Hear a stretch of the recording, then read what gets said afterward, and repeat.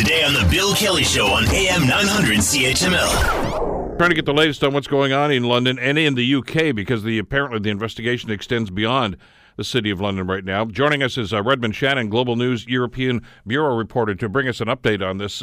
Redmond, thank you so much for the time. It's a pleasure to have you with us on the show today. No problem. What are the latest developments? We understand now that ISIS has actually accepted responsibility for this.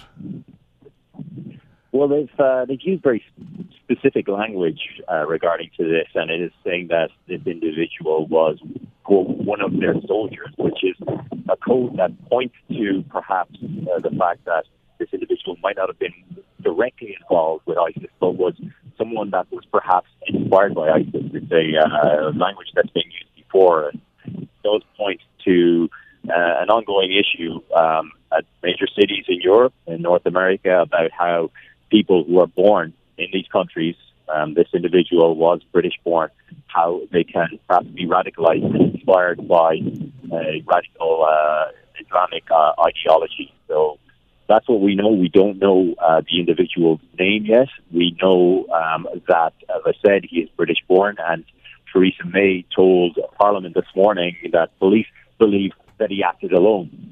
And that is despite the fact that overnight 8 individuals were arrested here in London and in other parts of the UK. We don't know exactly why they were arrested, but it was in response to the attack. But obviously, if this individual is believed to be acting alone, then perhaps that they are somewhat indirectly involved or are suspects or known to police or known to security services, and perhaps believe that they may have some information that will help police get to the bottom of how and when this was planned. Redmond, has Scotland Yard given any more details about this individual? I know we don't know the name, obviously, as of yet, but clearly he seems to be, as you say, somebody who was born in the UK, become radicalized. Is there any indication that he went overseas for training, or that this was done through the internet? Any idea at all, or is that information available yet? No, that's not information that we have. We were unsure as to who he was, and although some media outlets perhaps might be aware of his identity, police are asking the media not to reveal that for the time being because of due to their investigation. So that would indicate that perhaps some UK media outlets are aware of his identity.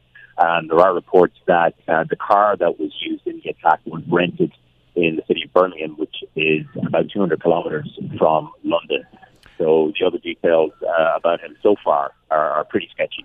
Is there any indication at this stage, too, that there could be other arrests? Is that one of the reasons why perhaps the name has not been released to the public yet? Yes, perhaps.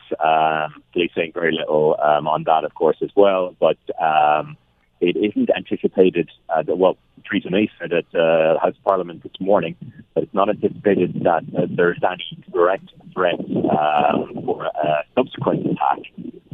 So there is the threat level remains the same here in the UK, but it's not anticipated that anything else will happen. But of course, it wasn't anticipated anything would happen this time yesterday, and it did. Having said that, though, we're told that there's increased security, obviously, around the Parliament buildings today and in other parts of London. That's maybe not in anticipation of something. Is that just the typical protocol after an event like this? Well, it is. Perhaps you can hear in the background a helicopter flying overhead. I am right outside Westminster Abbey, which is a couple hundred metres from the House of Parliament right now. That is the edge of the cordon on the north side of the House of Parliament right now, and there is a heavy police presence at the cordon, helicopters, special response units. As you can probably hear, the helicopters directly overhead now. It's been going all morning. It's been going almost 24 hours. Helicopters have been going since the attack almost 24 hours ago. But it is anything but a normal day, despite the fact that Parliament is operating as close to normal as possible today. Want to hear more? Download the podcast on iTunes or Google Play and listen to The Bill Kelly Show weekdays from 9 to noon on AM 900 CHML.